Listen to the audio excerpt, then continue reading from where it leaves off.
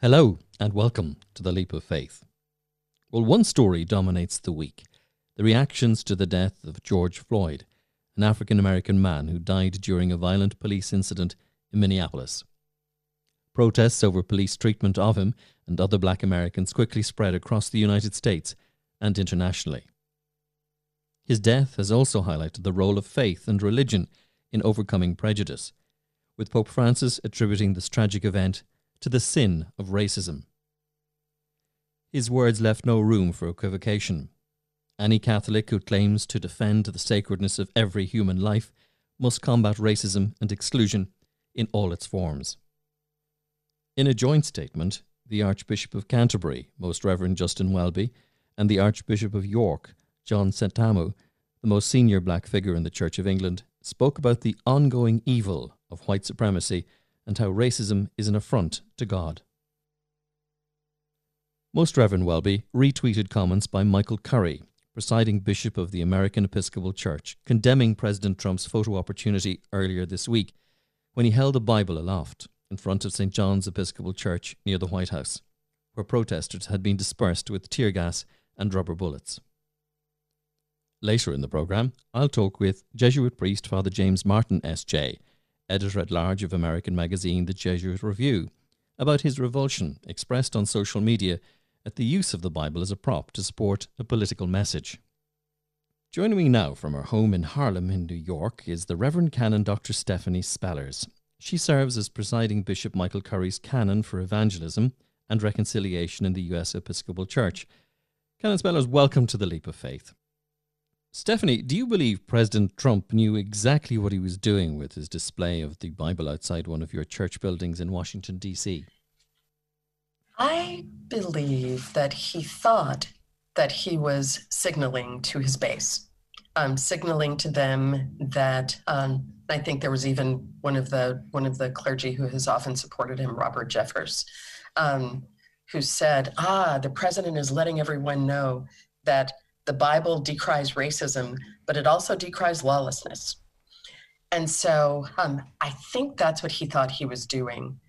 What he, for whatever reason, did not calculate on is that if you tear gas your own people, if you pelt them with rubber bullets, and let's be clear, rubber bullets are incredibly painful, and there are people who have been blinded and otherwise harmed by them. So let's not pretend that they're not bullets. They are. So anyway, to do that on your way to a church, whatever the statement you were making once you got to that church, you just made any word that came out of your mouth or any gesture, it all lacks credibility if that's what you did on your way to that church. I think that's the part that he miscalculated on grossly. And I think it's the reason that you see a lot of religious leaders who honestly have given the president a pass, finally saying it has to stop here. Looking at the United States from this side of the Atlantic, and any student of history will know your history of segregation, but there's a new kind of segregation as well, very distinct lines of left and right.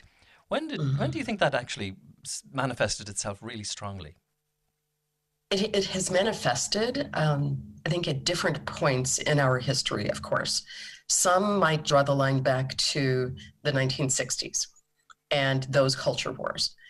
And, a time when people were marching in the streets and protesting and decrying the violence of the Vietnam War, as well as fighting the civil rights movement here.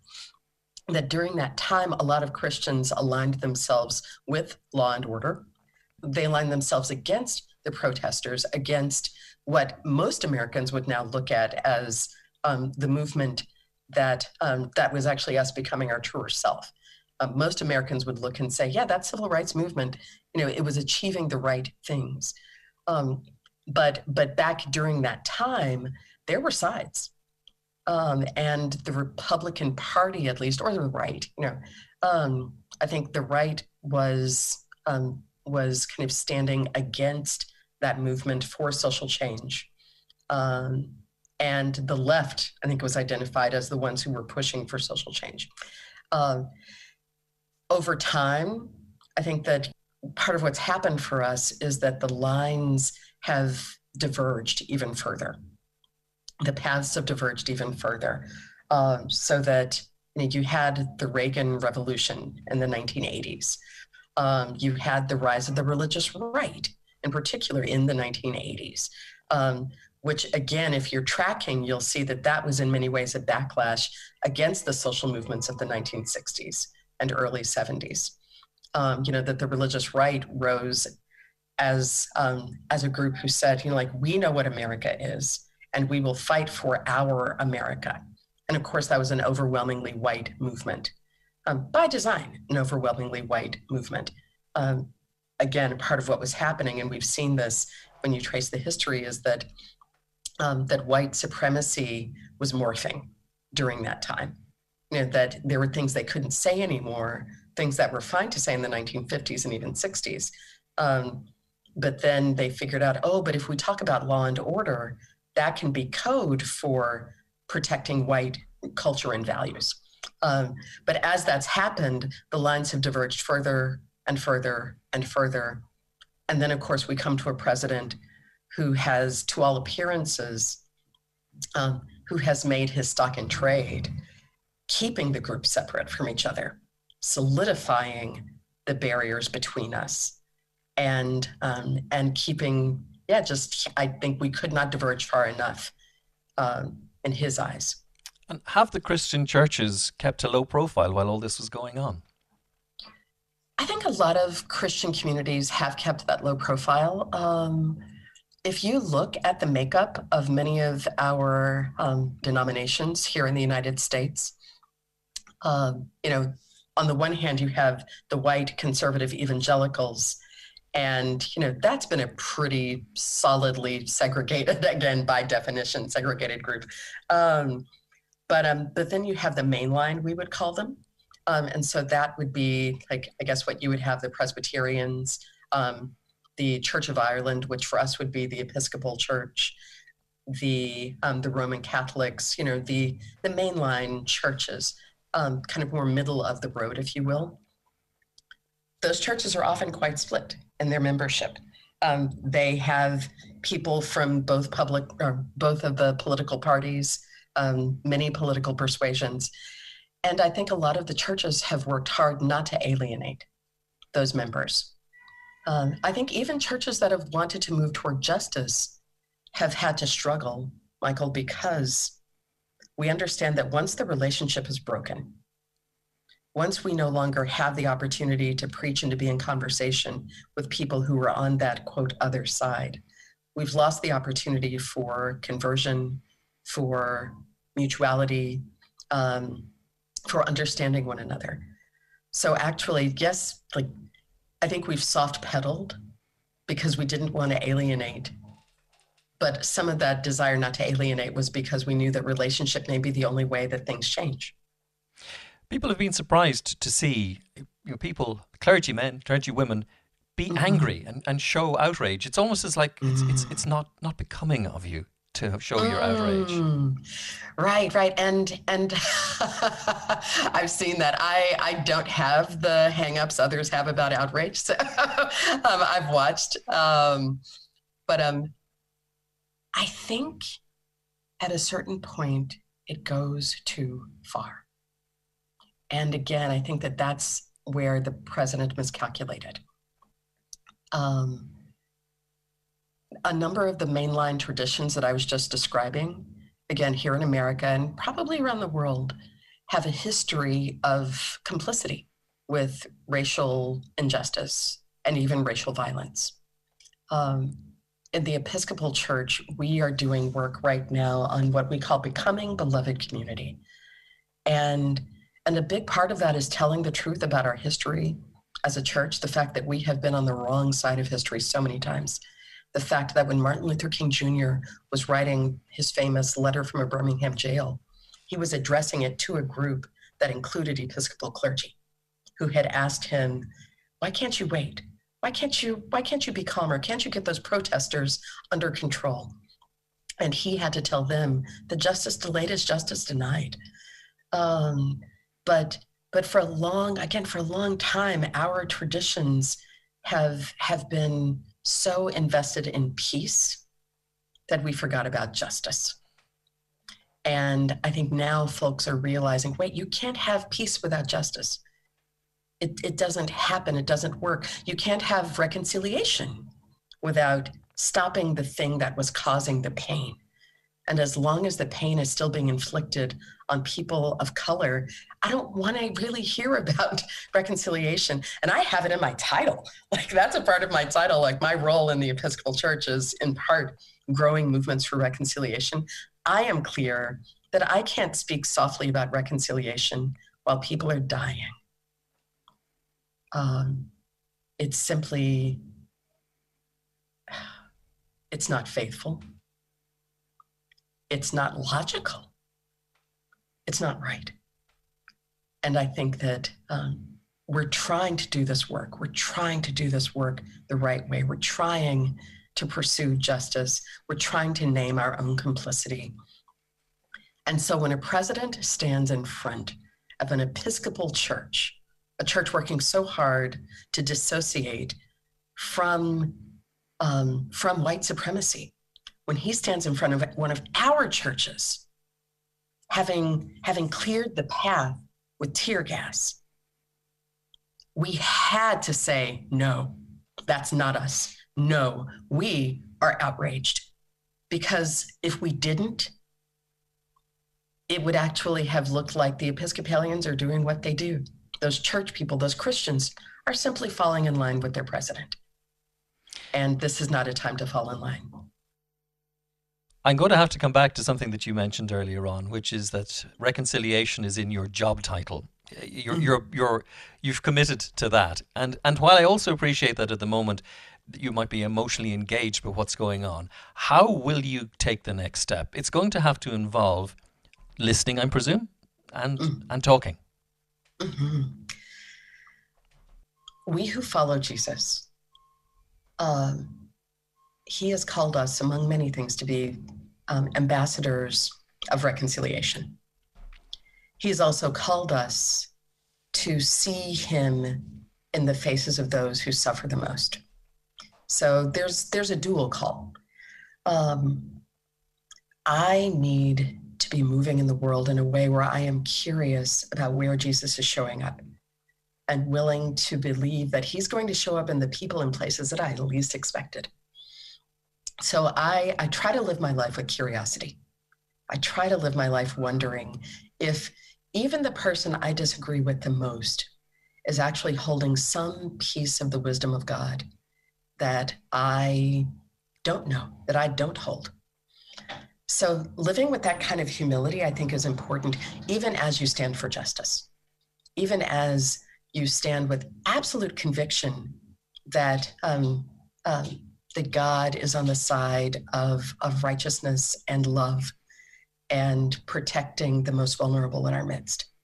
Even as I believe that with every fiber in my being, I am also curious about how someone else interprets that. I am willing to hear that interpretation and to say, I don't think that's where God is leading us.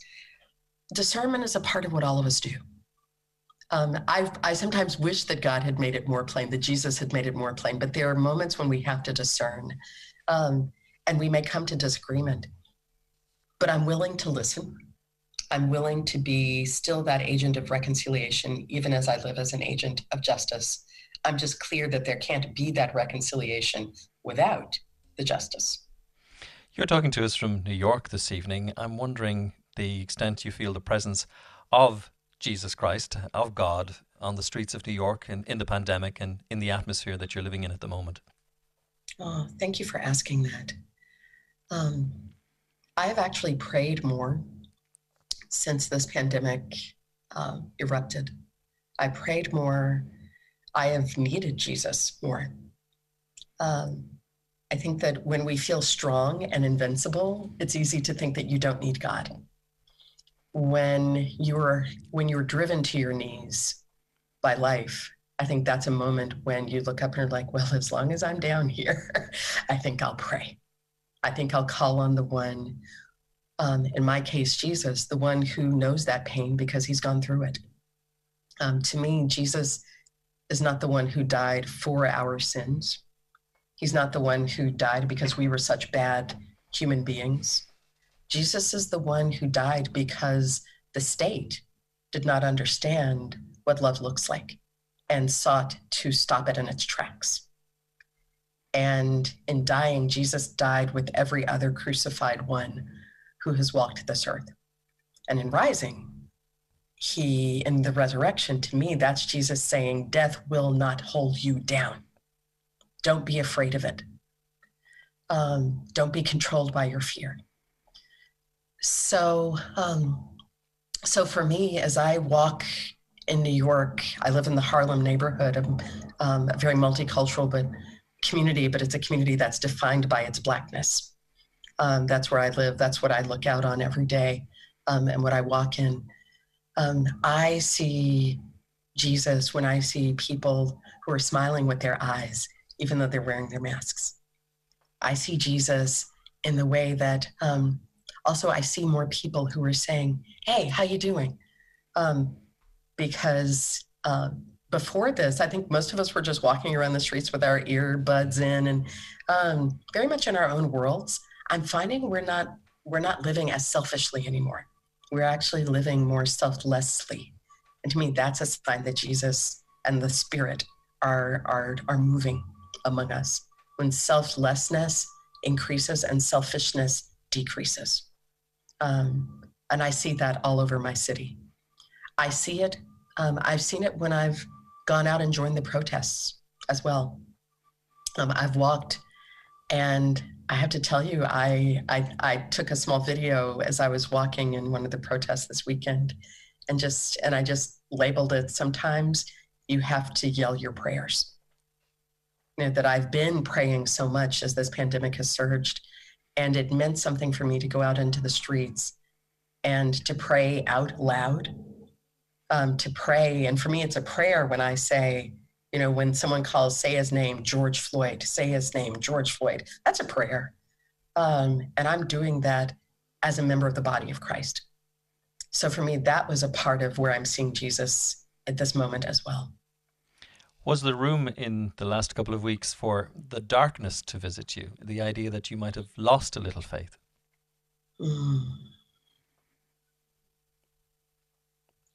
I'll be honest with you. The period that we call Holy Week, that period leading up to Easter, but it's the period when we are watching Jesus walking toward the cross. That was a moment when here in New York, the numbers were rising so steeply. The curve was nowhere near bent. So many New Yorkers were dying. And I felt us walking toward the cross as a whole city. I felt, and especially as a person of color, knowing that people of color are far more likely to contract COVID-19 and to die of it. So I was feeling that, and I was in the pit. I was nearing despair. And that Saturday night, when we celebrate what we call the Easter Vigil, it's the service a lot of churches have the night before Easter Sunday.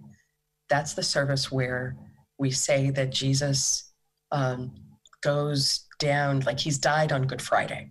And so on Saturday, he goes into the pit of hell and kind of wrestles with Satan, wrestles with death.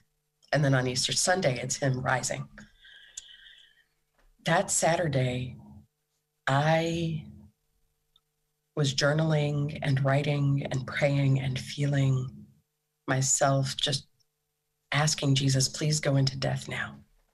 We need you to go into the heart of death and destroy its hold over us. Destroy the fear that grips us. And when I woke Sunday morning, Easter Sunday morning, there was a hope that I felt. Not that death wouldn't happen, but that there would be life after death. And that has carried me since. Canon Stephanie Spellers, thank you for joining us on The Leap of Faith tonight. Thank you so much for hosting this space and welcoming all of us. Well, following on from the photo opportunity in Washington, D.C. on Monday, President Trump went on Tuesday to the St. John Paul II National Shrine for an event on international religious liberty. Shortly before President Trump arrived at the shrine, Washington Archbishop Wilton D. Gregory, the nation's most senior African-American bishop, issued a blistering statement saying the shrine was being misused by Trump. He said the visit violates our religious principles. The shrine is operated independently by the Knights of Columbus, a Catholic community organisation. Father James Martin is a Jesuit priest, author and editor-at-large at America, a national weekly magazine published by the Jesuits of the United States and headquartered in Midtown Manhattan. He's also consultant to the Vatican's Communications Department, and he's had 3 meetings in Rome with Pope Francis where they spoke, among other things, about the experience of LGBT Catholics around the world. This week, Father Martin took to Twitter to express his outrage at President Trump's appearance in front of St. John's Episcopal Church in Washington while holding a Bible. Father Martin wrote, "Let me be clear, this is revolting. The Bible is not a prop, a church is not a photo op, religion is not a political tool, and God is not your plaything." Father Martin, thank you for joining us this evening from New York. What drove you to tweet what seems like a furious statement?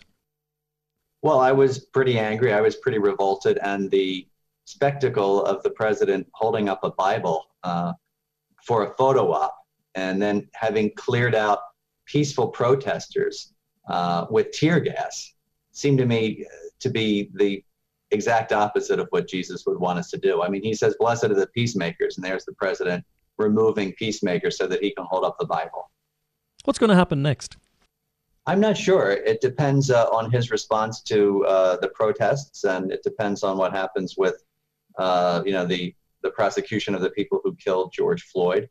President Trump tends to do some things that are very incendiary, and then people forget about it and move on. So who knows? What it has highlighted, though, is something that people mightn't be as aware of, but there's now even the idea of left-wing Catholics and right-wing Catholics and left-wing Christians and right-wing Christians, and it's brought the issue very much to the fore. Well, I think that it's hard to talk about left and right and sort of more political categories, but even progressive and traditional, I think that there are people who are surprised that some Christians aren't very happy with President Trump because there's this sort of stereotype that President Trump appeals to all religious people or all Christians, which is baloney. And you see that in the response to his stunt, basically, which was almost across the board revulsion. His visit to the shrine for St. John Paul II added to your anger? It did add to my anger because, once again, he was using a religious site as a kind of prop for a photo op. And he stood in front of the statue of St. John Paul II, who had opposed racism, who talked about moving away from the self-exaltation of nations, and who was always on the side of the poor and the marginalized. And so, again, he's misusing these symbols. If he had gone to St. John's Episcopal to pray, or if he had gone to Pope John Paul II shrine to talk about John Paul's legacy, it's one thing, but just to have a photo op is quite another. We're getting a lot of vitriol for speaking out. Yeah, I don't mind. I really try not to talk about political matters because I think it divides people, and I don't want Catholics to feel like they have to make a choice. But on some things, you have to speak out. In terms of the murder of George Floyd, the use of the Bible as a prop, which really was disgusting to me. I mean, it really disgusted me. I thought I have to say something. And he is sort of entering into the religious realm, and so I think it's a fair thing to talk about. It also brings up the idea that a lot of people seem to be harboring the idea that Jesus was white. Yes, well, that's false. I mean, Jesus was not white. I've spent a lot of time in Israel, and the people there have a certain complexion, and Jesus was not white. He was Jewish. He was, for a time, a refugee with his family, and he was poor, and he was a laborer. I think we need to remember all those things. You wrote in America, the Jesuit Review, about the comparison to the death of Jesus on the cross and the death then of Mr. Floyd. Oh, yes, so many comparisons. For me, one of the most poignant was towards the end of his life, he cried out, "Water, please." And, Jesus from the cross cries out, "I thirst." Jesus had a cross pressed down upon his body. George Floyd had a knee pressed down upon his neck. He was innocent. He died in front of a crowd of people at the hands of civic authorities. And in his last final moments, he cried out for his mother. And Jesus, of course, speaks to his mother from the cross. So, the resonances with the crucifixion, I think, were really profound for me. And I have to say, I was moved to tears when I heard that he cried out for water. It's just so poignant. I mean, I don't see how people cannot see those parallels. If you look at the civil rights movement, and I'm thinking back to 1968, and I remember I think it was Malcolm X who made the comment that the most segregation happened in the United States on a Sunday at 12 noon, where you had black Christians and white Christians. Has that changed? I think it's changed a little bit, but in terms of the neighborhoods where whites and blacks live, it hasn't changed. I mean, I'll tell you a story. A friend of mine who was a leader in the Catholic Church, African American, told me that he was doing a lecture one day in a town far from his home, and he found the local Catholic church. And he walked into the church. He's a very tall, imposing African American man. He walked into the church, and the priest came up to him and said very nicely, "Sir, excuse me, you do know that this is a Catholic church, right?" And my friend said, "Yes, I do. Do you know that this is a Catholic church?" Mm-hmm. So there's still that kind of very subtle sense of separation that exists. How do you keep the momentum going on the energy that has been released over the last week? I don't think we're going to have to worry about that. And certainly it's not up to me. It's up to my African American brothers and sisters. But I think that the outrage over George Floyd's murder has been compounded by people's frustration with the policies of this administration. And I think those policies just keep getting worse and worse and more repressive. So I don't think we're going to have a hard time keeping up the energy. James Martin, thank you for joining us this evening on The Leap of Faith. My pleasure. And that's our programme for this evening. Thank you for joining us. Our producer is Sheila O'Callaghan. Our broadcast coordinator is Jarlath Holland. From them and from me, Michael Cummin. Good night.